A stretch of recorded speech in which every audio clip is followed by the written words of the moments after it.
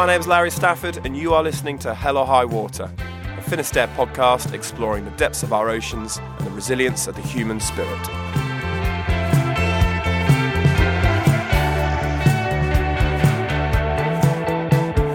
Hello and welcome back. A bit of a milestone one as we hit episode 20 of the Hell or High Water podcast, for which we are joined by none other than Bonnie Wright, actor, director, activist and now author. For anyone who isn't familiar with Bonnie, you may be more so with one of her former characters, the role of Ginny Weasley she played in the Harry Potter film series. An odd one for this show, perhaps? Well, hear me out. Since then, Bonnie has gone on to direct a number of short films under her own production company, stand up for our land and ocean as an ambassador for both the Rainforest Alliance and Greenpeace, and more recently published her first book under the title of Go Gently, Actionable Steps to Nurture Yourself and the Planet. Within its pages, the book serves as an inspiring and approachable tip-filled guide to changing your habits, living more sustainably, and taking action. With a strong connection to the ocean, having grown up between London and the south coast of England, Bonnie now lives in Southern California, where she again is able to balance her love of the sea with an urban environment where work and the film industry is. Pitched up in her garden oasis, surrounded by the homegrown fruit and veg, we've covered just about everything on her impressive resume. The power of film, documentary and storytelling, how to responsibly utilise social media and its application to the climate movement, Bonnie's personal journey into activism and her work as a Greenpeace ambassador, and the conversation of climate anxiety, a term that we're hearing a lot of right now. So let's get right to it. Episode 20 of Hell or High Water with Bonnie Wright. Go Gently. So we're in San Diego. Yeah. Yeah, okay. And you've been down here for the last... couple of months. I mean, properly and officially. But yeah, going back and forth for a while between two cities. Okay, between here and LA. Between here and LA, yeah. I moved to LA like 5 years ago. I was in New York for a bit before that. But yeah, lived in LA, always by the kind of coast. So really where we are now is like a little bit more urban than really the neighborhood I was actually in before. Yeah, okay. I mean, it still feels probably nice in here, but it's a lot busier, which is kind of nice. I've really enjoyed being somewhere I can walk to everything I need again, which reminds me a bit more of a... And wasn't before? Not so much. It was much more like a car or a bike ride, you know. Yeah, okay. So yeah, here I can pick up food and coffee and all those things in a walking distance. And I mean, obviously I wanted to dive into all things actually like kind of what you've got going on at the moment and the Go Gently narrative and I think your journey into certainly what you're doing now with, I guess, that activist stance, right? Maybe an activist is... Oh, actually, I don't break this chair. Sorry. And that, I guess, the current... The climate movement that we're in, that you're engaging in and have been for quite a while now. And so this might meander a bit. Yeah, but sounds good.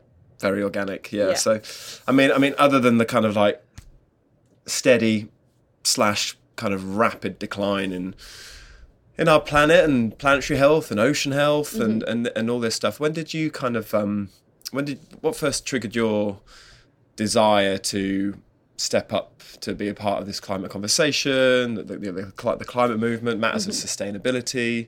Because I know I'm very aware lots of people are in this space. There tends to be this kind of like a standout moment or a light bulb moment where they've gone, okay, hold on, shit, I need to do something. Yeah, I feel like sometimes you can pinpoint it, and then other times you realise it kind of started long before that pinpoint, like that kind of key moment. I think for me, I was fortunate, and I'm fortunate enough that my parents, when I was growing up, had they had a respect for kind of what we had and really making the most of what we had and really looking at that kind of quality over quantity kind of mindset. I think, you know, they're both makers, they're craftspeople, they're jewelry designers, and their kind of respect for like materials and like the effort that goes into being made things is really important. And I think we've sort of lost that with how fast we consume things. It's kind of just very throwaway mentality, and I think a loss of kind of importance put into the material and effort that went into making that thing, that it isn't waste, it's actually something, you know. And I think so that just mentality, I think, of not being wasteful and respecting kind of the things I interacted with came from quite a young age. And then I think for me, I've always, my favorite place to be is by the beach and by the coast. And so I was seeing sort of firsthand in the course of my life already it being kind of more and more polluted, and sort of just being like, how is this happening? Like how can I get involved? And like, what systems aren't working that, rubbish and different things are ending up on our beaches? Like, what part do I play, and what parts are like kind of system and government issues as well, like that kind of individual collective duality of the way you approach anything. And so I began to be more and more concerned, more and more sort of curious as to like understanding everything that was happening. But I think a real like turning point moment for me that actually made me like double my kind of curiosity and like energy and like somewhat kind of frustration and anger to the situation was going on a ship with Greenpeace in 2017 or 18, I forget now. And they were just doing a tour down the Atlantic coast to coastal communities all down the coast of America, with different issues into each coastal town. So I just joined them for the kind of last section. But during that trip, we kind of trawled for microplastics, and they had been trawling for the entire like 2-month trip. And, that just meant like dropping a net down, having it kind of drag behind the boat for an hour, pulling it up, and sort of scientifically looking at what each of those things were being pulled up. And so data collection, a lot. Yeah, data collection. And so it was seeing that firsthand when you look at this vast, beautiful ocean that looks crystal clear and beautiful, and pulling up plastics, and them saying not one of their trawls did not pull up something. And that's just one ship, one tiny bit that their boat was dragging on for 2 months. That's just tiny scale in a very vast problem. But suddenly it made this kind of issue that sometimes is quite hard to connect to out at sea, out of the ocean, kind of really like happen in front of my eyes. So it was that moment, and also just being on the ship with all the sort of ocean campaigners and campaigners within Greenpeace, and just they're just so passionate about it, and so kind of, that like beautiful mix of like anger, but also like compassion and hope. This kind of like fire that you have in you, but also this softness I think you need to have if you're going to commit to that kind of campaigning in the long term. You can't be someone who, loses hope. So just those people and that trawling just kind of triggered me upon going home. I need to like make this part of my daily life, like making changes on an individual and collective level, whether that was kind of becoming an advocate for this issue of ocean health with Greenpeace, which I then became an ambassador for them, whether that also meant like individual things that I was doing in my day-to-day life to be a bit more part of the change I wanted to see and not just wait for it to happen. So I guess that was like the proactive shift in me, that trip. I spoke a bit about this week, and like being reactive and then being proactive.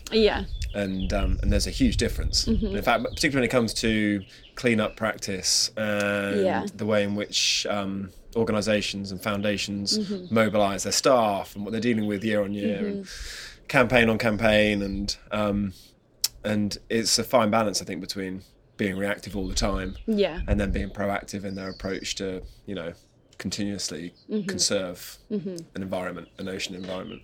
Okay, well, that's quite and the you mentioned there Greenpeace, obviously recognised for, how long has Greenpeace been going for now?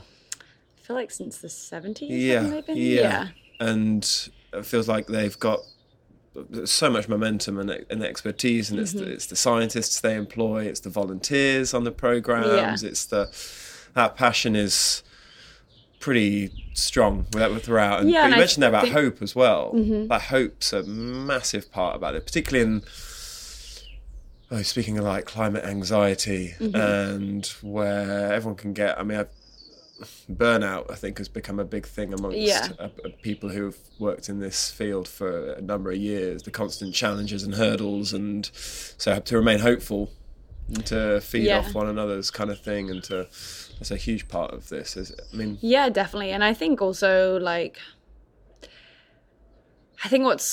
what challenges me sometimes when people ask that direct question of like, climate anxiety or climate, burnout. And I think there's like two parts of it. I think there's like the kind of just the anxiety we can be put under by constantly sort of being part of the dialogue when you put yourself in these kind of spaces. Obviously, the dialogue is always about this, right? If you're really passionate, you're in a movement, that movement is like consuming. Yes. So it can be part of your kind of day-to-day life. But then I think what's important to kind of differentiate always between being part of a movement and being part of a community that's already directly affected by the climate crisis is so important, I think, to differentiate. Like for me, you know, I'm not yet truly directly yet like affected by it. Like I am not within a community that is in the kind of most affected areas. So I think it's always important to know that there's a massive part of privilege that connects me, that protects me from really what that must feel like, not just anxiety, but like threat of the climate. Yeah. And so I think it's always an interesting, when I've had conversations with people who are already directly affected, it is just always so amazing to hear their like resiliency and hope within that. And I think it helps you who are equally doing something to be part of it, but just from a different perspective and like lens. And I think that's why storytelling for me is always like the most interesting way beyond statistics and everything. While we need science and we need those statistics and data collection, I just think there's nothing more powerful than having the ability I have had through kind of the platform I've had to meet certain people that have totally changed my perspective on the situation because their unique and direct experience of the issue. Yeah. So yeah, and always finding hope in those moments is like, oh wow, like, you know. And so I think that when faced with my own climate anxiety or kind of burnout, you know, when I just remind myself of those people connections I've had, I like that kind of drifts away. And I think that's why, you know, when you talk about like organizing and organization and being proactive, I do think that's why the best thing to overcome the being overwhelmed is by finding a community or a group or someone, so you're not just like home alone. Right? Yeah. And you're like, oh yeah, everyone's feeling this, and this is like, you know, and you can like find light in it and humor in it as well, you know. Yeah. I've seen the conversations and what you put out with your storytelling and like instant storytelling as well, like those on the front lines who are, you know, living through some of the hardest kind of moments of, you know, immediate climate change, and but then also those people who are working within their communities to counter it and to raise awareness and to. And storytelling is a huge part of that, and it's. I mean, I'm going to hop all over my notes here, but like. The storytelling and the power of film, and I'm trying to reference a few things like we've seen recently, like Earthrise Studios, you might have seen, and brilliant series of YouTube stuff, and Seat at the Table stuff that was a big part of COP last year, with Jack Harries and Alice Eady, and then Water Bear Network, and even the success and the kind of awareness that came off the back of films like Seaspiracy. As controversial as that was, it put those issues in the public space, and it got everybody talking about it. It was in, I remember Clubhouse, the app launched around the same time. Clubhouse went bonkers about this Seaspiracy, and you had sustainable fishery folk speaking to all kinds of people, and it was, but people were talking about it. Yeah, it's great. And that film and kind of like that moving picture it's a massive part now of the climate movement now. So I know your history with film, and you studied film, and you part of a big franchise of films, and you've directed your own stuff. So where's your head at now with film and that kind of medium for climate change story? Yeah, I think also like what, you know, Seaspiracy on a documentary level, as you say, and then obviously more recently like Don't Look Up from like a more storytelling of narrative perspective. I think it's just like, again, why it's so powerful to exist within popular culture as film can, is a platform that can just completely intersect through generations, through demographics, through everything. And I think that's what's so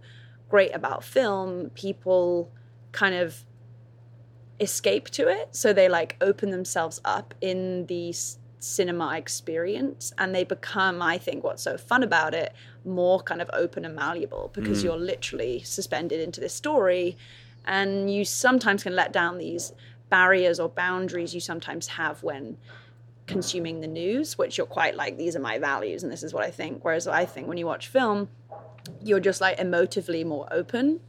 And that's what I've enjoyed really from an acting perspective and being part of a film from that angle, and then also from a directing perspective.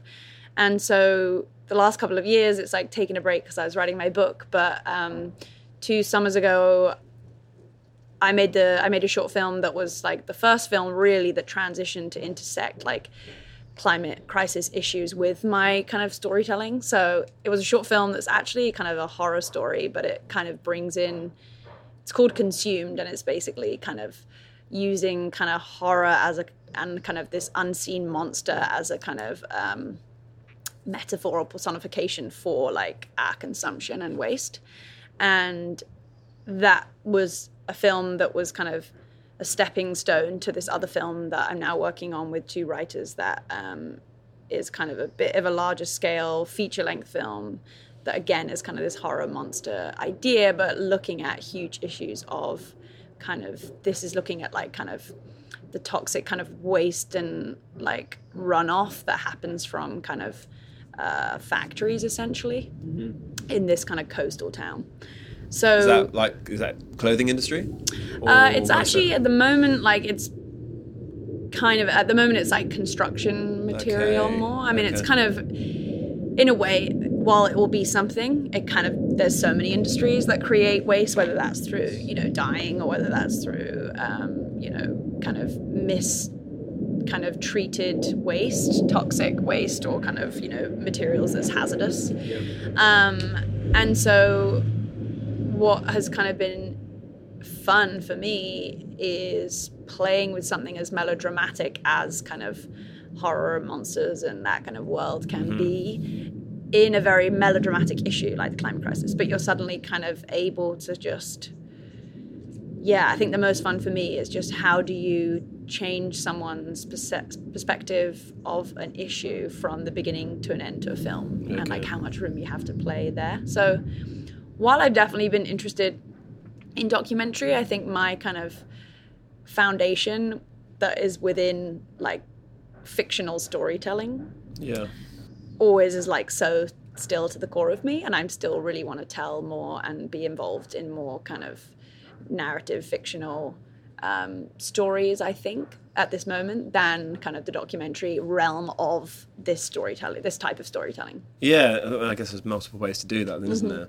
Yeah. I forgot you mentioned Don't Look Up There. Yeah. And it was, it speaks to it, of course, doesn't it? Yeah. But it does it in a way that that's kind of can transcends be removed. that as well, Yeah, wow. You spoke there about waste and consumption, and I know that obviously we come from the clothing industry, and it's something that year on year we try to better our practice, and 20 years on, we're still learning how to clean up our processes and the best people we can work with, and supply chain is forever it's a huge issue, and I'm not very close to that side of things myself. That's why we have the experts we do and employ them to do that and work with other experts and leading people in material science and all this. But one of the things we're definitely and I think a big part of the industry is trying to get to this model of circularity, and that integrates everything from waste and virgin material to recycled material, and that and closing that loop.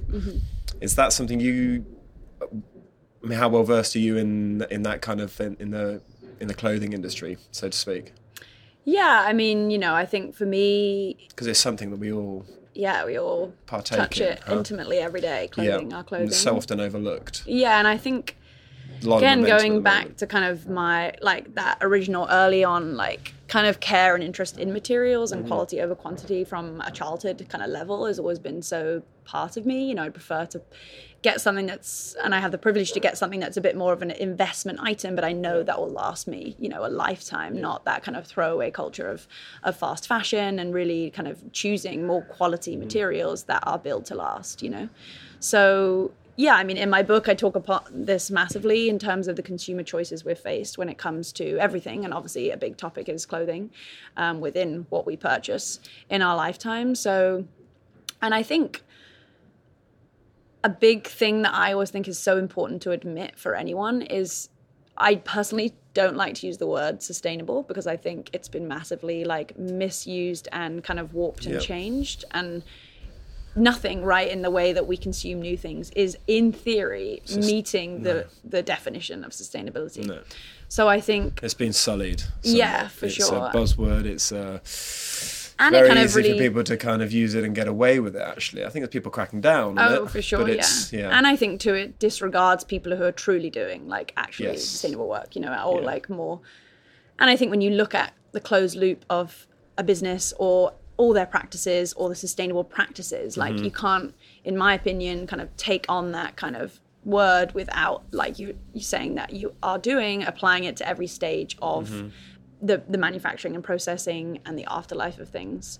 So yeah, I mean, I always think of like the best way to describe like a closed loop is like waste equals energy, and waste is never an end thing. And actually there's energy within that, whether that is compost to grow more, you know, plants, whether that's kind of upcycling something to be something, or if a material is the true definition of recycling. Like, I think a big problem too is these kind of systems that were created somewhat corruptly, like the recycling system, you know, that was created by the plastics industry to make you believe that you could recycle your plastics at a time during the sort of 70s and 80s where plastics was beginning to be realized as actually not a good thing, but it had just had this boom of the industry. So it was like, oh, how do we solve this problem so people keep consuming plastic so that they think it can be recycled? But all plastic is mainly downcycled, not upcycled.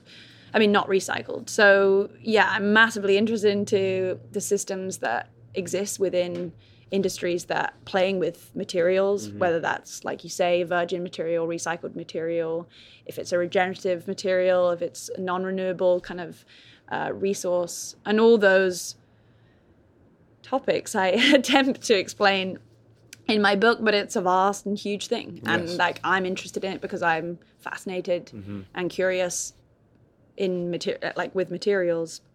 How have you got to, I mean, you speak so fluently, innit? How have you got to that stage? I mean, it comes with speaking with others and sharing knowledge and, you know, listening to the experts and stuff, and the science, but it's a lot to absorb, isn't it? And I guess the book is something that breaks it down and makes these things digestible and turns it into something the everyday person can use, and is my understanding of the book. But the just to get to a stage where you can translate that to somebody else, it must be been quite a process. Yeah, I think, I mean, you know, in the book, my main thing is trying to make these large, abstract to every person in our lives more at a sort of scale that we can comprehend, that's tangible and it relates to our life, not kind of this kind of thing that can be out of sight, out of mind, and therefore we maybe don't connect into doing those things. So yeah, it's about making those things applicable. So like these things,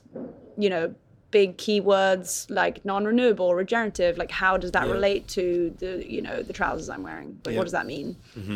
Or also the livelihoods that affects that trouser being made. So I think with my book too, what was so important for me, there is no good or bad. There is no right or wrong when you're making decisions. If you are thinking of the climate and people in mind, it's not, unfortunately, as easy as that. There's so many more gray area, I think, within all these things. And that's what I guess made me be interested in it, because I was like, how can I know more so that my decisions can be more informed and intentional? And I think at first you know, back in that moment, post Greenpeace trip, like wanting to do the right thing, you kind of think, oh, I got to eradicate everything, and you know, I've only got to live this way. And then you're like, you know what, actually that's very hard to do, because there's so many systems that make it impossible to make the best perfect choice. And the book is really about the idea that there is no perfect, you know, sustainable choice with anything. It's like you just need to know a bit more so you can make a better decision. And so the book, all I'm trying to do is enable people to have more information and ideas so that they on their own can make the best decision that makes sense for their lifestyle. And that's really key, actually. There's not a blanket way for everybody to abide by. And there's just not, you can't say things like, you know, you can't be like, it's awful. No one can drink out of a plastic water bottle, single-use plastic water bottle. Everyone needs to end them forever, everywhere. But the reality is there's people who can't turn the tap on and drink clean water. So how does that? That's a pure example of there is no blanket way to tell someone. Well, it's like the argument for eating fish. Yeah. You know, you can't, and I think that's where Seaspiracy perhaps fell short, actually. And it was... everyone stop eating fish. And the reality is that, you know, communities in island nations exist on that, and they have for generations. There. And maybe we don't go down the fish route. I think but again, just the idea that everyone is uniquely different, and also people, like I'm interested in materials, someone else might be like, yawn, that's boring. I'm interested in something else. So play to your strengths and and play to like the joys that you like to do, you know. Yeah. It's almost like the New Year's resolution thing, when everyone tries to take on too much in January, and then you're like, and then you fall short. And then you get feel really discouraged. Upset. And so it's small and many. Go gently, as the book. Go gently. Okay. How long did it take to come to the title? Actually, it kind of has it been a long-standing sort of mantra? Formed. It was like a weird like accumulation, and then it like I was like, So that came quite early on, like with the pitch of the book, as I like began to pitch it to publishing, like or even at the proposal level, I kind of and each chapter in the book is go something. So like go learn is the first one. Then there's like go make, go cook, go beyond, go. There's everything is a go something. Okay. Yeah. It's not out yet. It's out in April. No, very soon. I think about probably when this goes live. Oh, so cool. That could help. That's the 19th of April. There you go. It's out in the UK. In New Zealand, Australia, and America, and Canada. Amazing. Yeah. And I imagine, again, a journey to get to that. And you must be anxious, but proud, like... I don't even... When the actual day comes out. Is it finished? It's all okay, cool. done. Like, I get to see the first copy of it next week, physical copy. Wow, okay. Amazing. But yeah, it was... I finished writing it in, like, August last year, and then it's just been all the design process of, you know, all of the layout, and there's a lot of illustrations and loads of photos in it. Yeah. Photos help. Yeah, like a cookbook. definitely help. If but it's still no one good, cooks like a recipe that hasn't 50,000 got the words. picture. So it's still, you need some break it up with my chat. But I feel like, when it actually comes out and people are reading it, it's going to be kind of a nervous day. In your first publication, right? Yeah, first ever book. Yeah, Never thought I would ever have a book. Was it all personal, or was it someone kind of G you on to go, hey... It's all been personal. I mean, there's been different times over the years where people have kind of approached me with ideas to write a book, but their idea of what I should write wasn't kind of right. And suddenly I was like, ooh, I know the angle that I want to kind of portray, which is this kind of angle of this kind of, how do you sustain making change without burning out at the reality of trying to like implement that? Like, how do you make something obtainable, accessible, and sustainable in the idea of like sustain over time these actions? Not like you say, give yourself all these New Year's resolutions and then fail at them and then kind of walk away.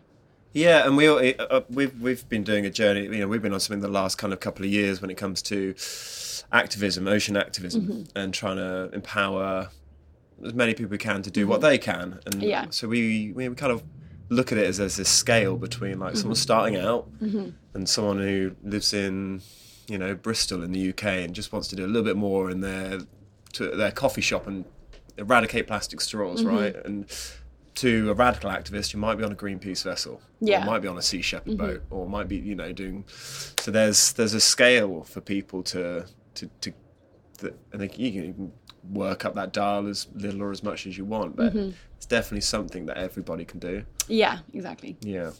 I was going to ask you where the mantra from "Go Gently" came from. That's cool. We've done that. Yeah. Actually, it's quite a nice kind of segue onto that. Is there are lots of tools now for people to use to get involved, to do things differently, and to clean up their own personal act, or to start buying better. But in the digital world, where we've got Instagrams, and I know you've got the YouTube channel, and these are great tools that sit in the public domain that people can learn and educate from. But And then I'm just trying to think what other tools we have. I mean, everybody as a consumer has the kind of power of choice and spending kind of power, and how people choose to invest their money. Yeah. I know I know you've got a pretty hefty Instagram account yourself, for example. How do people start using these things themselves to make a difference, or to inform 3 or 5 other friends, or to? Yeah, I think it's like we all have these. There are so many tools that I think sometimes can be almost distracting because there's so many. Yeah. And like diluted, right? I mean, like, even in my own kind of inner world, I can think like, oh, is this too much that I've kind of started the YouTube and I have the Instagram and different things? But to me, they answer parts of me that I like to use. Like the main reason I started the YouTube is because I missed making films because I'd been writing for so long. And I was like, oh, I just want to make some things that I like that method of storytelling. And to me, it felt like it could be a bit more longer form. It could be a bit more intimate. It could be a bit more interactive. Yeah. At a time where my relationship to Instagram felt like it was just becoming like a sort of resharing news channel rather than like people truly dropping into concentrating and watching and listening. And I think with all of us, like our interest in all these platforms ebbs and flows. Sometimes we love it and sometimes we don't want anything to do with it. So I think it's individual. It's so individual. Yeah. And I think if you are trying to harness or use those platforms to share with friends, like kind of mobilize or whatever you want to do, I think you also can't allow it to be the only place you do that because they aren't. Yeah. Sometimes, as human beings, we like to see like kind of quite direct cause and effect of our actions. Quite used to assuming that we need to see like progress or change like in front of our eyes, but those types of platforms sometimes are kind of hard to equate. Is anything I'm saying on this thing doing anything? Like, because just how it is. Whereas I think if you actually connect firsthand with people, have conversations, they tell their friend, then you all meet up and you decide to go to a rally, a beach cleanup, that you can see in front of your eyes is like, oh, like we actually all just went to that thing. Yeah. Whereas sometimes those platforms, while great, I think they have to be done in tandem with real life things. Because I think sometimes you can feel like it's a kind of echo chamber or a void of things and you can't quite get like dialogue back. But then on the flip side of that, I've met some of the most interesting people within the climate movement through Instagram. Yeah. And had amazing conversations with them through DMs or on an actual Instagram live, or there's about 15 people I interview in my book, and most of those people I met through Instagram kind of conversations. So I guess the last 2 years and exactly, and for so many people, and for a lot of people still, they might not live in a major city, and that doesn't mean that they want to, but they still want to connect to people. And the digital thing does make it far more global. Oh my gosh, yeah. Right. I mean, the fact that we can watch stories online of someone firsthand somewhere where a flood is happening, somewhere where a fire is happening, like that type of material sharing and mobilizing is like unreal for so many people.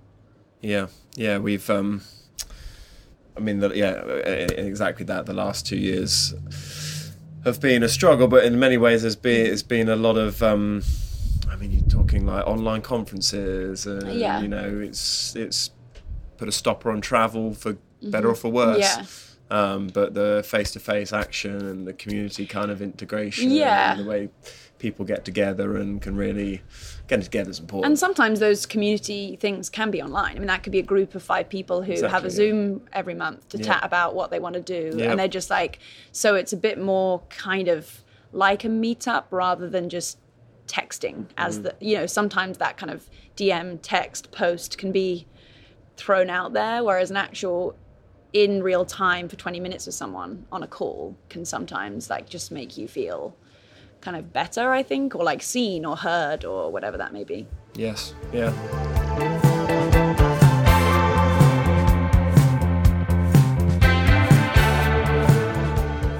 And back to the book, actually. So we've actually published a few things over the last couple of years, which was about the ways in which people can map their own personal kind of, journey into these things, and document and take note and almost measure their impact and stuff. So is that a part of what you've got coming out? Is it yeah, I mean, I think sometimes, I think we all have different like ways and brains we like to do things. Like for me, I'm someone who likes organizing things, making lists, you know, having this kind of goal, kind of not always this sort of big goal, but I'm always kind of on a kind of track. You know, some people, while my mind still flits around, I think we all have different ways that makes things more manageable or applicable, you know. So there is a chapter that is all about kind of organizing our time that gives us more freedom in the end. So, or also organizing our time, say for our week ahead, knowing that many people have so many things in their lives that can make sure that they can be implementing these changes they want to do in the week they have ahead, so that it's manageable and sustainable and attainable in that way to like sustain it over the week, so that they can keep up with it. And again, going back to this thing of like starting small with just a couple of things and trying to do those well, rather than trying to change the world in a week and discovering quite quickly that it's very impossible to do so. Yeah. So yeah, there's very much a bit about kind of organizing time and sort of celebrating those wins or like senses of achievement that you feel when you do something and you're like, that was great and I actually enjoyed it. Yeah. And knowing before you move on to the next thing. Yeah, and knowing like, oh cool, I'll just keep doing that then for a while, rather than load something on again and again. So yeah, there's a chapter kind of about organization of personal time, and how to like implement these things. And this might be a bit on the spot, but what would be like three things or quick, easy fire, no-brainer tips for people? And I guess there's stuff that is around the house. I imagine stuff is about how we might come to travel, or what would be kind of 3 top I think it's so hard because I think a big thing I say in the book is, you know, take an issue you care about and intersect it with an area in your home you love to be in or you find joy in. So for me, when I started, I was deeply concerned for ocean health and single-use plastics. I love to cook and being in the kitchen. So I intersected those and I started by looking at single-use plastic packaging and then packaging in general within my kitchen environment. So it was like manageable, it was easy. I loved to be in that space. It wasn't somewhere I was like, oh God, I don't like cleaning out my wardrobe, or I don't like changing my laundry or cleaning habits, but I loved the kitchen. So it was like, oh, this is really fun. Like I'm beginning to see I'm putting less in the bin and suddenly now into composting and wow, like all that food waste that's not going in the bin and now I'm like doing something with it. So I think in each space, there's like a couple of things, right? So in your kitchen, it could be, you know, food waste. It could be kind of choosing to cook things from more whole foods, like whole food ingredients, so that it isn't processed and overly packaged, and therefore immediately begin to lower your, you know, single-use packaging consumption. Whether that's kind of looking to where the produce was grown, was that organic, was it regenerative, like those kind of things, or how far did it come to travel to get to you? They could be some topics in the kitchen. And then some people might love beauty and they start in their bathroom and they love makeup and they love, you know, those kind of products. So I think it's so hard to give like a blanket, like couple of suggestions. No, but I get that's kind of painted a picture for me how that you say that intersection between something you love and really care for, and that, which makes applying it in practice easier, I guess. And then you mentioned there, and this again another theme throughout this week has been like, if these things are fun, then if you can make them fun time. or, you know, or playful again, like far easier achieved. And the second chapter in the book is called Go See, and it basically does this. It kind of walks through every area in your home, and it uses this kind of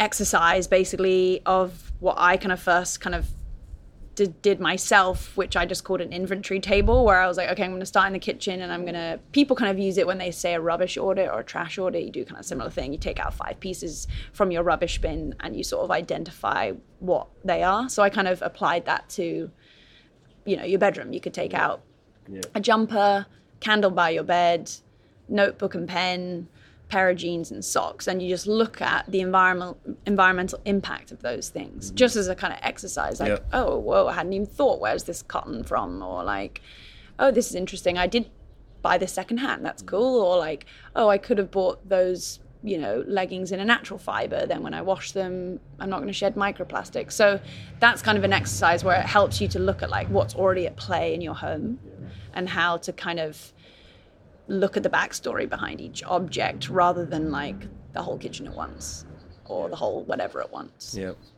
We've mentioned plastic a few times, and I know you could do a whole show on plastic pollution, and it's something that feel like you've been an incredible spokesperson for plastic pollution and the plight of our oceans when it comes to that, and I guess speaks to the Greenpeace kind of voyage. We say voyage you went on? Yeah.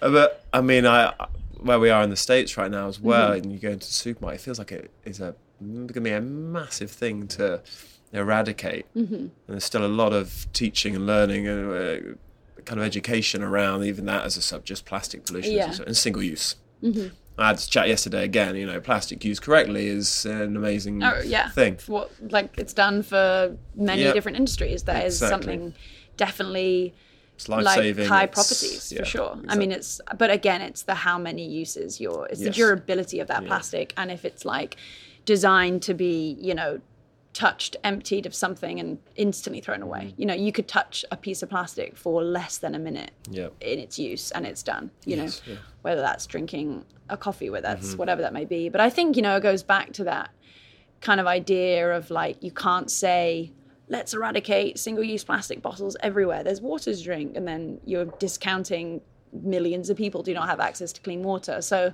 I think when it comes to single-use plastic packaging, in the food and beverage industry, because that's one of the biggest single-use kind of, makers of that, you just like to connect the like petrochemical industry, the fossil fuel industry with the plastic industry, and just seeing how married they are to one another is really where we need to focus the energy on. Because yes, we can each do what we can in our day-to-day life, and while that is definitely a part of the book, there are some things that you will find like you just hit a wall with because there's no other option out there for most people to shift to buying bulk things, buying something in a better material that's inherently more expensive. Like most people are up against accessibility and cost when it comes to anything. So the only way a lot of those things can change is the big corporate companies, which is so much of Greenpeace's work, the Coca-Colas, the Pepsis, the Procter & Gamble, they change because like that's where the majority of the world and population is buying their things from. So and it also needs to happen on the fringes of society, of great brands making great new things, because as those brands are able to put in these concepts for refill places, amazing plant-based materials, all these things, that will filter through, because then the Coca-Colas, the whatever, if they really want to do anything, will hire those type of people who've been doing that groundwork to come into those companies. So I think it's just like multi-pronged approach. Because the smart people and the science and the know-how's there already. They're there. They're 100% there. And the power and money behind those big companies is 100% there. It just comes down to the horrible reality of those companies being driven by the bottom line. Yeah. Virgin plastic is cheaper than recycled materials most of the time. You know what I mean? Which is then where our kind of power as consumers becomes completely, and it's and I think it's so important. And I took me a while to be like, that's okay. Like when you're trying to be empowered and make all these right choices, it's okay sometimes to be like, you know what, I'm actually kind of powerless with this. Yes. Okay. And while I can for sure advocate and do what I can, it's okay that like I've gone to the supermarket today and I'm stuck with this choice, or I'm in a rush right now and this is that's human. Otherwise this kind of like black and white is to me you can't like beat just yourself impossible. up. You can't, otherwise it's like counterproductive. And like focus on something else you did that day that felt good. There's other things, you know. Yep. So I mean, have you had any kind of really big challenges in the last few years when it comes to this? Is there stuff that I know in the fight for planetary health, is it? And the people who've been doing it for decades upon decades, you must feel sometimes you're just hitting your head against a wall, just constantly, or butting heads with policymakers or these. Actually, how far down the kind of to that pointy end of things do you actually go in your work at the moment? Yeah, I think it's, I think through the course of like writing my book recently, have probably and just like there's less like direct action that often is about like policy or challenging corporations, has been less happening in real life. I've definitely like not done as much as that, and it's been kind of nice to sort of step back. A lot of that feels quite like front facing and quite like aggressive, which it should. Yes. And sometimes the kind of like, actually I'm just gonna like look after the things that I care about and the people that my actions ripple out to, because each of us, as we make changes, that ripples out to and is impressionable to people around us. So I've been trying to kind of focus a bit more on that to kind of recharge, I guess, and like make sure that I don't give up and I keep going. And I think a lot of people naturally do ebb and flow between that, like going out there into the world and then needing to kind of recuperate and have a kind of winter in their own metaphorical way. So that's kind of been what I've been doing, and naturally, as we all have, we've all gone inward, we've all gone home, we've all been less kind of out there. I definitely feel like I'm like ready to kind of get back out there again, but I think also a huge, massive thing that's happened in the last few years for the world is this kind of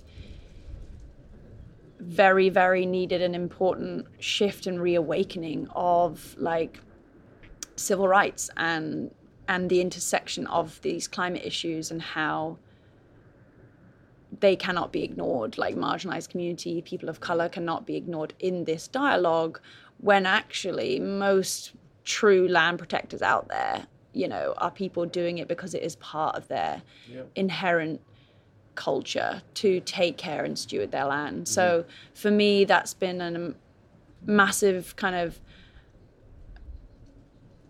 learning process and kind of challenge that I should feel as a white privileged person, to be kind of really go inward and see where I've experienced privilege when it comes to these issues, when it's even come to my accessibility to education around these issues.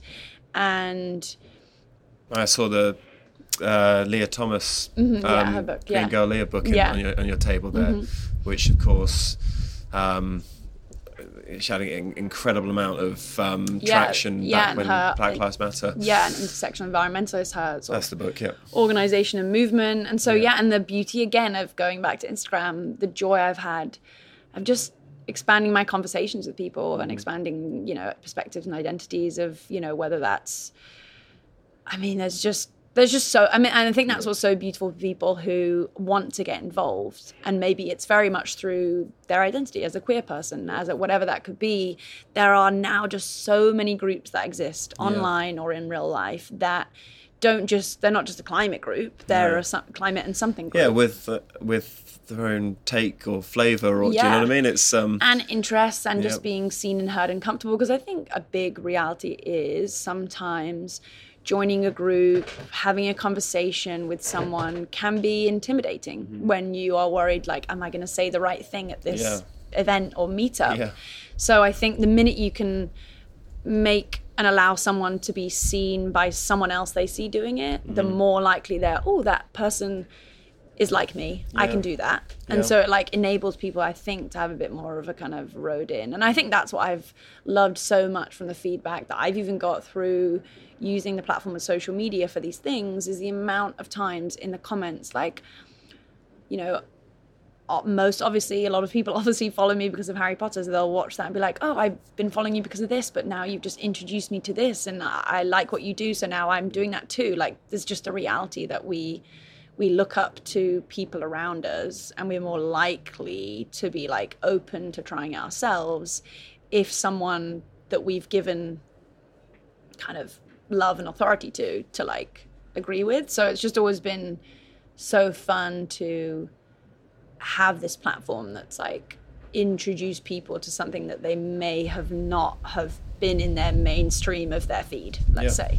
Which is where, social media as a tool is in, we all get jaded by it, don't we? And we can put it down and go, God, I've been on that too awful, much. Yeah, and it's awful, and and it's used in the wrong way by many people, and but it's also really as a source of information. Yeah, and as a connectivity, and it's something that, and back to what I said earlier, like it's one of the most powerful tools we do have now. Yeah.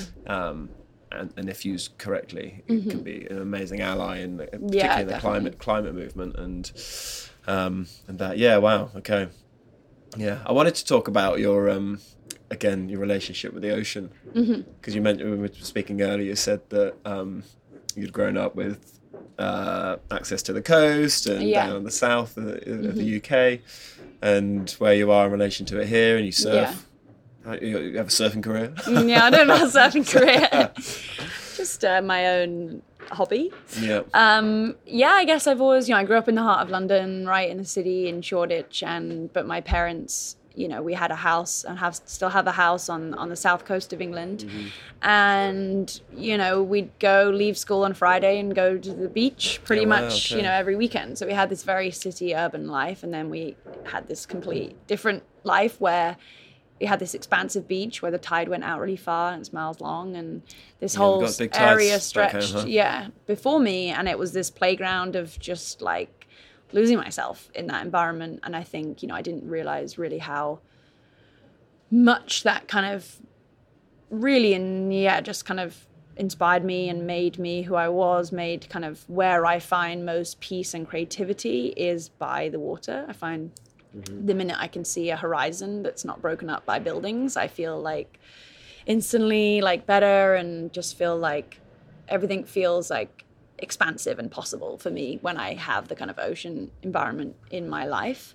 And honestly, when I moved to LA, like the main reason for me was because I wanted to be by the water. I mean, yes, it's a great city for the entertainment industry, but genuinely it was a more selfish, like, I love the idea that I could live somewhere where I can surf in the morning and then, work on a project with someone that same day and be in an urban kind of areas too. So I've always been interested in, I guess, cities on the coast.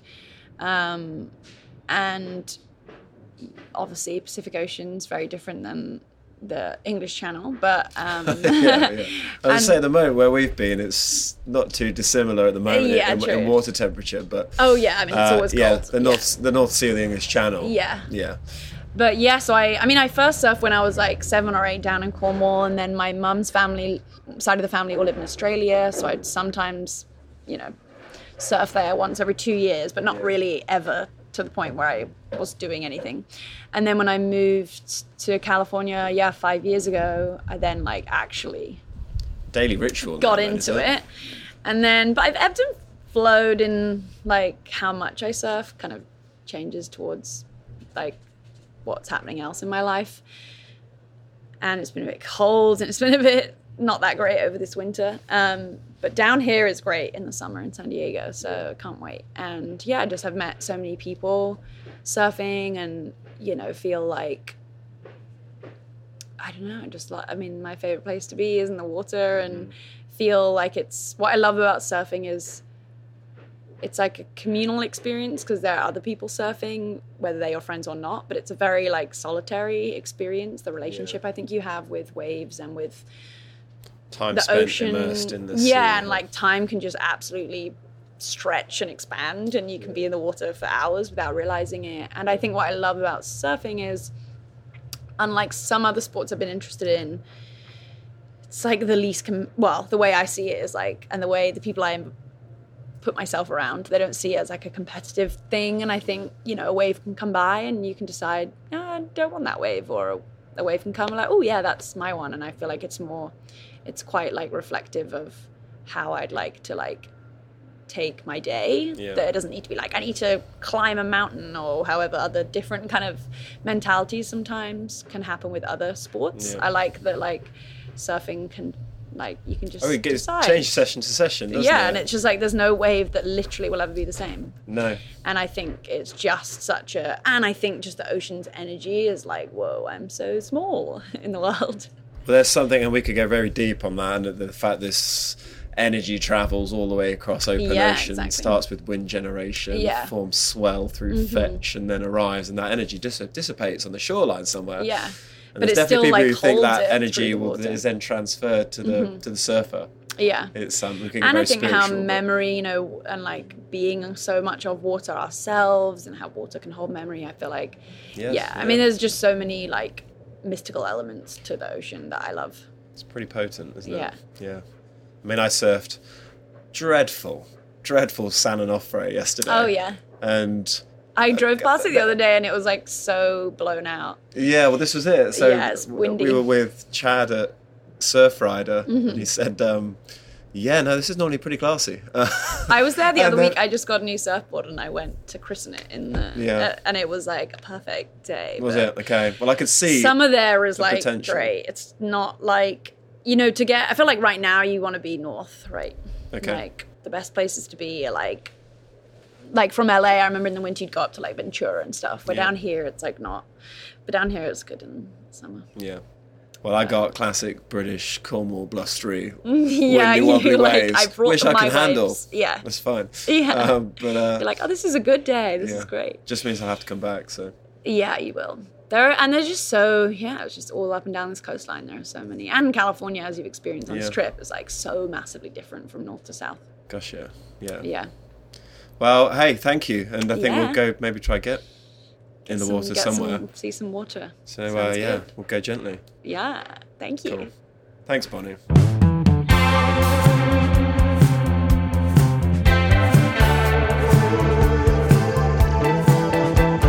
Well, I hope you enjoyed that one. A massive thanks to Bonnie, who was so willing with her time and able to show us around. Also for shaking off and moving past the Harry Potter icebreaker pun I made when we first arrived. Safe to say that part of Bonnie's life feels very much in the rear view, for all the right reasons, as she indeed goes gently with her new direction, establishing herself as one of the more influential people in the climate movement and conversation, where we need more people like Bonnie, with reach, empathy and a new, energised way of approaching these topics. I would highly recommend grabbing a copy of Go Gently, packed with takeaways for each of us as to what we can all do in our day-to-day lives to lessen our impact on the planet and better our own output. Which brings us to the end of our Californian Omnibus. A massive thanks to all our guests who played host to us, who showed us around local surf and swim spots, and who shared their stories with us. We'll be back again next month with more tales and insights from a roster of inspirational people as we continue to explore and uncover the theme of human resilience and the many spaces people occupy across our ocean. In the meantime, head into the ever-growing library of episodes to keep listening. A thanks to Gareth at Chatterbox Audio for helping us stitch the show together. Sound designed by CJ Mirror. If you are listening via the usual podcast platforms, subscribe to be the first to know about future episodes, and we'll see you next time.